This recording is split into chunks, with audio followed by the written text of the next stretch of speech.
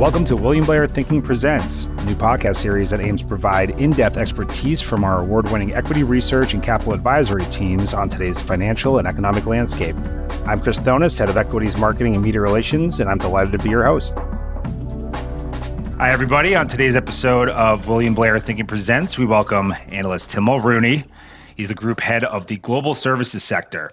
Tim and his team just published a new report focused on the residential services vertical and its many large, highly fragmented markets such as pest control, landscaping, electrical and plumbing, renovation, home restoration, and more. Tim, appreciate you joining us. Always enjoy our chats. First and foremost, hoping you can jump in here to provide listeners with a little more color around what this report is all about. Thanks for having me. Just stepping back here. So what am I at William Blair? I'm the services guy. I'm your local services analyst, right? Cover blue collar stuff. Commercial services, everything from uniform rental, pest control, commercial parking, commercial cleaning, landscaping, facility services, you name it. B2B with distributed networks, branches across the country, I cover it. I also cover some sustainability services. Question I often get from clients is, why aren't there any publicly traded residential services companies? You got commercial services, you got sustainability services. Why aren't there any scaled resi plays? The truth is there are. They're just privately held. But I don't think that they will be forever. I think a lot of these resi services companies are going public.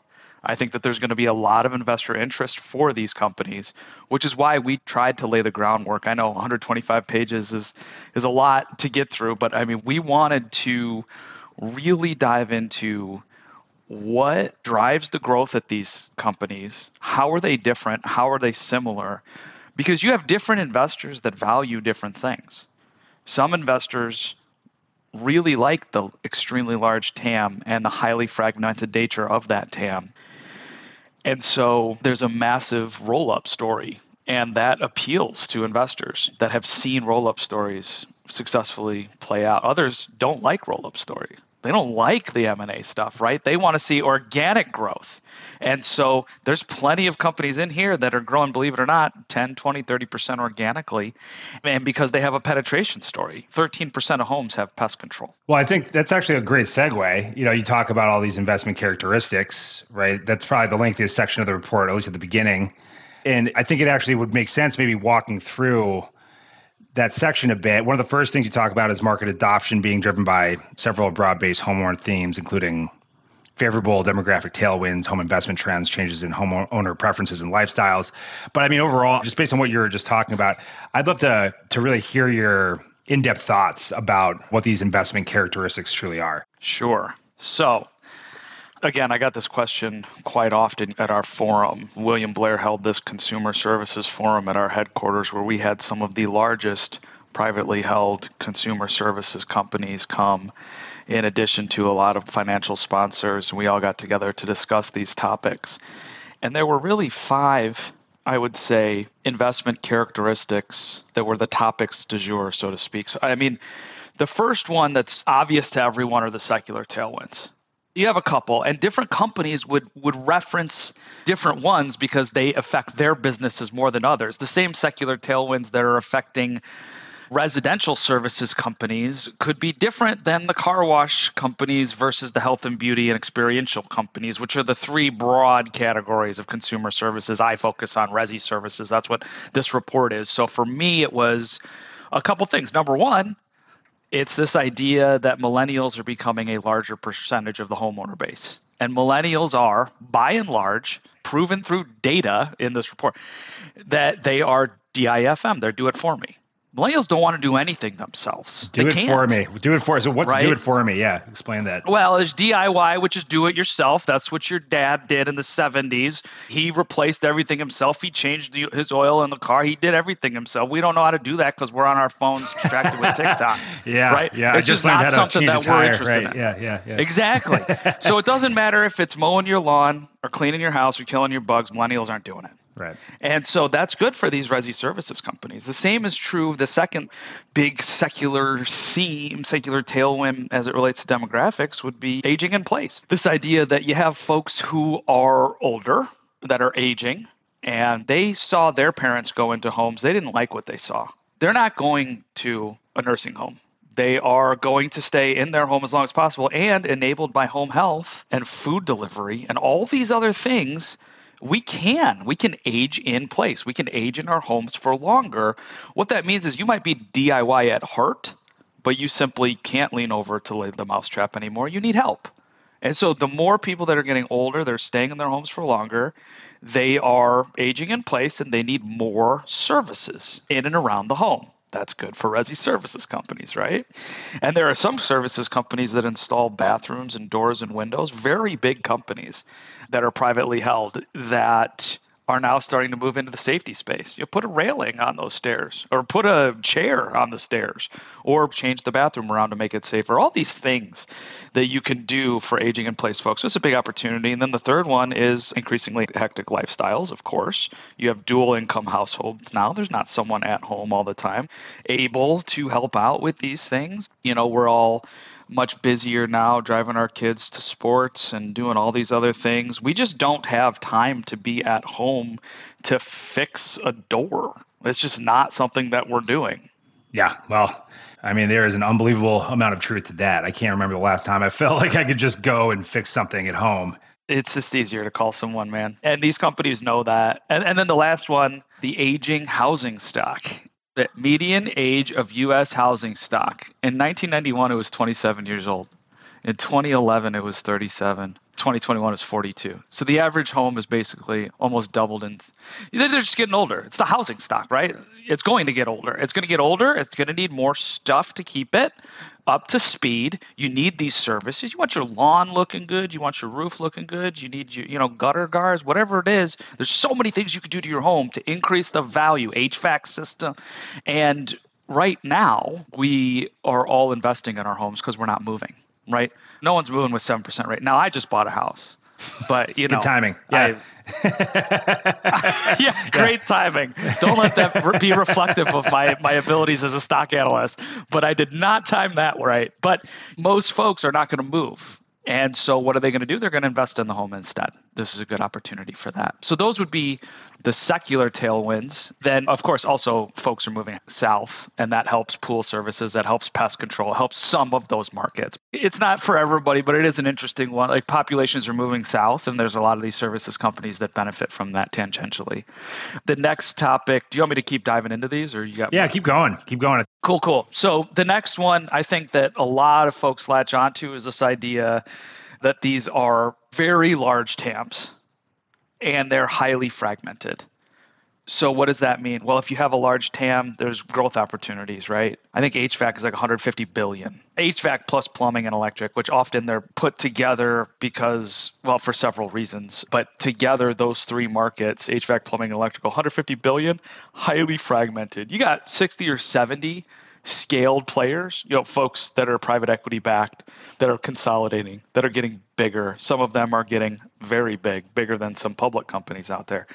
But that is still just such a small percentage of the overall market, in just that market. And you can look at roofing, pest, lawn, huge TAMs that you can grow organically into those. Or they're also highly fragmented as the second part of that statement, which means if you're good at M&A, if you can identify targets for reasonable purchase prices and you integrate them, you're not just stacking EBITDA on top of each other, but you're truly integrating these things, then there's an opportunity to create real value. I would say the third category is that these markets are disruptible.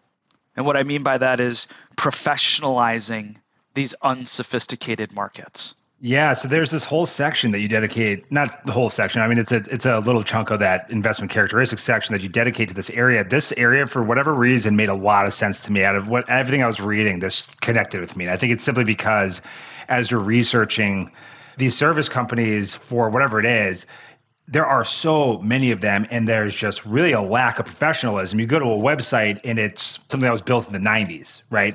So when you say that there's this professionalization of unsophisticated markets, and it's really about these new sophisticated platforms that are increasingly taking share by bringing this just a simple degree of professionalism to the industry, it makes a lot of sense. So yeah, definitely dive into that. This is something that I've learned too along the way. So basically for the last 12 to 18 months, as we started to learn about this market, I've always covered pest control, and we do a lot of work there. We speak at the pest conferences, and we have a pest index, and we do all the pest things for so long. But I would have people saying, well, have you looked at lawn care? Have you looked at landscaping, which is different? Lawn care's weed and feed, landscaping's mow and blow, is different things. But then you got pool services, you got all these things. And have you looked at them? And I admittedly didn't know much about a lot of these resi services markets until we started talking to the operators and getting an appreciation for what it is that these guys are doing and why they're able to grow as fast as they're growing. Even some of these remodeling guys, home renovation, home restoration. The more we talk to these people, the more we realize that there was basically three ways in which they were winning. And this resonated with you, Chris, because you went through it. Right? You ever had your roof done? I bet I've had it all done. Okay, right? you've had it all done. I mean, you don't know what's the price going to be. I think I had 4 different roof people come out here when we had a roof issue. We needed to get it replaced. Could you imagine if a roofing company came in that had transparent pricing, had efficient processes, made you feel good about the whole thing, right? That is a game changer. It's disruptible. It is hard to find. It's the same thing with contractors. It's just, it's very difficult to find. So we found 3 things, basically 3 categories as it relates to professionalization of unsophisticated markets. The first one is winning the customer. The second one is keeping the customer. And the third one is keeping the technician. And honestly, it's that simple. If you can do those 3 things. Now, of course, the big Wall Street, they got advanced names for it, right? So it's not winning the customer. It's called advanced go-to-market capabilities. But what is it really? It's winning the customers, creating a funnel through advanced digital marketing and SEO and other things. And there are some companies out there, contracting companies, remodeling companies that are growing. It would blow your mind how fast these folks are growing. I'm talking like SaaS type growth, right? But they're doing that by building the funnel. Then, of course, there's retaining the customer, which is also known as an excellent customer experience. Like, how do you get those net promoter scores to 9 and 10? But it's more than that, because sometimes you'll get a net promoter score of 10, 10, 10, 10, and then cancel. And you're like, what the heck? We had great scores from this person and they canceled. So you have to get more sophisticated in how you think about retaining that customer, because the lifetime value is so much greater if you can keep the existing customer for another year than finding a new customer and signing them up for a year.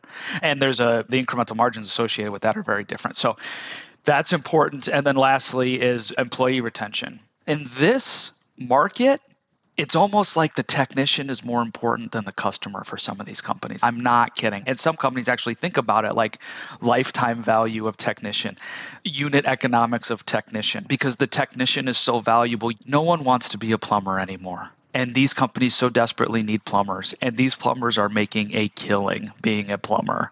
So that's the professionalizing unsophisticated markets. I would say the 2 other reasons real quick. It's got attractive financial characteristics, these markets do. Some of them are non-discretionary. Some are more discretionary, but some are non-discretionary. Some would surprise you on whether or not they're discretionary. You hear about pool services. You think, oh, pool's discretionary. Like if I have bed bugs, even if I lose my job, I am paying the money to get rid of the bed bugs. If my HVAC unit breaks and it's the middle of summer, I'm paying the money whether or not I have the money. Yeah. It's going on the credit card. If my roof breaks and it's leaking, you don't have a choice. You'll destroy your entire house. You have to get it fixed, right? But if my pool's a little green and I lose my job, maybe I'm not going to spend it on the pool, which is true. So then you think, well, pool's discretionary, like landscaping or something. Actually, you talk to these pool folks and they'll tell you what they found is throughout macro cycles, pool services, this isn't pool distribution, this is actually pool services companies. There are scaled pool services players. They go from house to house, they service the pool. They'll tell you that it's, yes, the nature of the service is maybe slightly more discretionary, but because the customer mix is upper income household, most customers that have spent the money on a pool, you find the right mix of those customers, and it doesn't matter what kind of the macro conditions are, they're going to continue to pay for their pool service. And they don't see much fluctuation in their organic growth from quarter to quarter or year to year because of the discretionary nature of the customer rather than the service itself, which is interesting to me. So some of these things might surprise some folks on how discretionary or non-discretionary it is. And also having a green pool is really gross and it starts to smell and people aren't willing to have that. So, and then I would say recurring revenue. A lot of these companies have recurring revenue streams and strong free cash flows because they're asset light.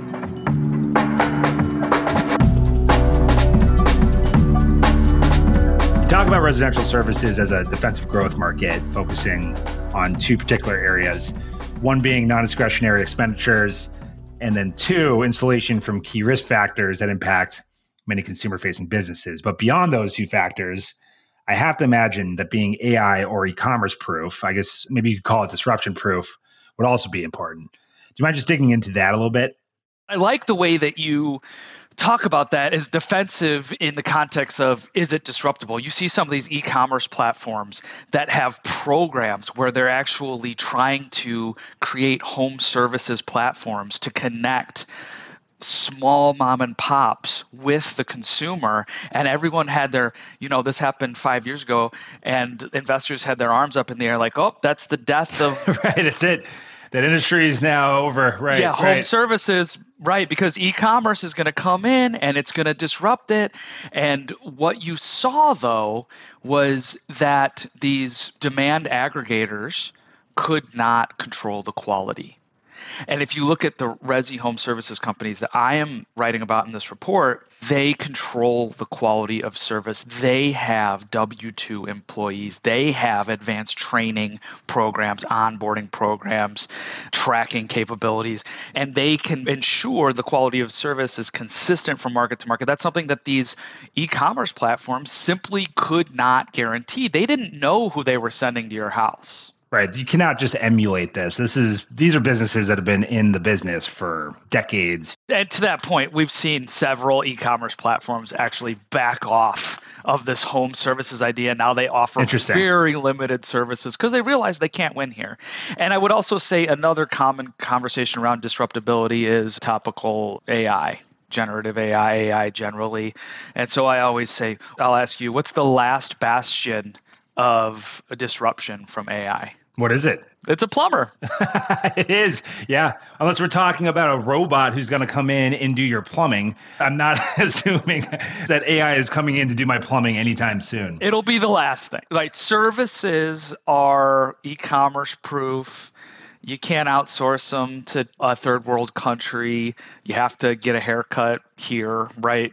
And they're not disruptible, or they're less susceptible, I should say, to disruption from AI and other things. And I think that that's going to drive incremental demand and more focus over time to these types of businesses. So there's much more to this report, including an extensive market overview. We probably talk about that itself for over an hour, but we only have time to cover really one more area. So let's focus on what you label in the report as the metrics that matter, quote unquote. So to take verbatim what you wrote. So unlike other consumer markets that rely on metrics such as same-store sales, sales per square foot, four-wall economics, and store expansion, residential services companies track progress and success by a different class of metrics. These metrics align closer with commercial services markets, with the primary difference being that commercial services industries are B2B, whereas residential services industries are B2C. What are some of these metrics? Yeah, happy to do that. Percentage recurring revenue, I think, is one that is something that everybody wants more of. Right? So if you look at some of the companies that get the higher multiples in the companies that I cover in my coverage list, they have high recurring revenue. Now, what is recurring revenue? Well, technically, it's revenue that's backed by some sort of subscription or contract. What most people won't tell you is that these contracts, these quote-unquote contracts that undergird the recurring revenue, are cancelable by either party for any reason within 60 days of contact. I did not know that. Yeah, that's interesting. They're not as ironclad as you think. So what is recurring revenue? Companies that have truly recurring revenue, I think about like a lab company that tests for environmental impurities in your water that you're required by law to get tested every single month, and you have no reason to switch from that lab because they've done a great job for 10 years. That's recurring revenue, right?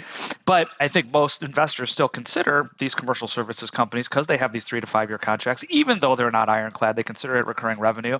And there are some of these residential services companies that have it, some that don't. But it's interesting, I think, because you can also think about it like reoccurring revenue. Let me give you an example. The HVAC business.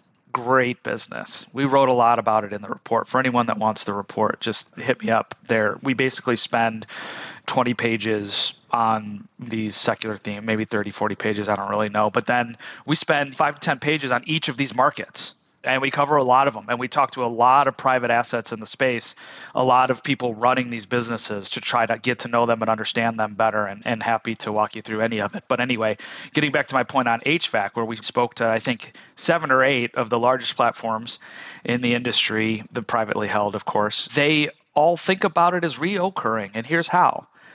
Every HVAC unit needs to be replaced every 10 to 15 years. Okay, so let's just take the midpoint. Let's say 12 years.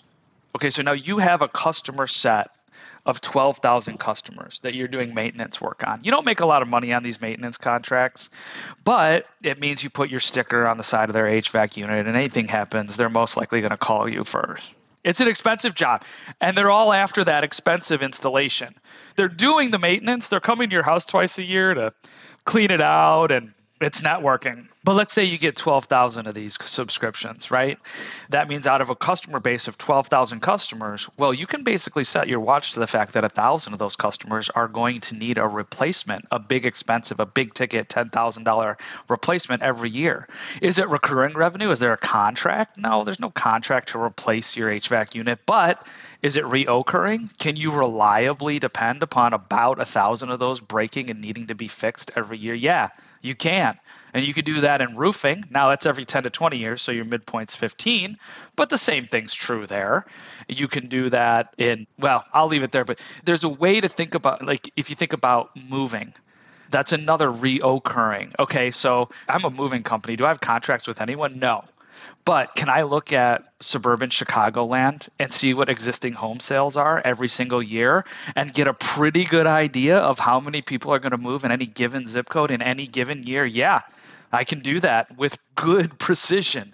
So there are ways to think about these business, maybe not as pure contracted recurring revenue, but in fact, a reoccurring predictable revenue stream every single year. And that's what got me excited about some of these. I mean, another big one is customer retention. I'll walk through these quickly. You can't run a good business with a leaky bucket.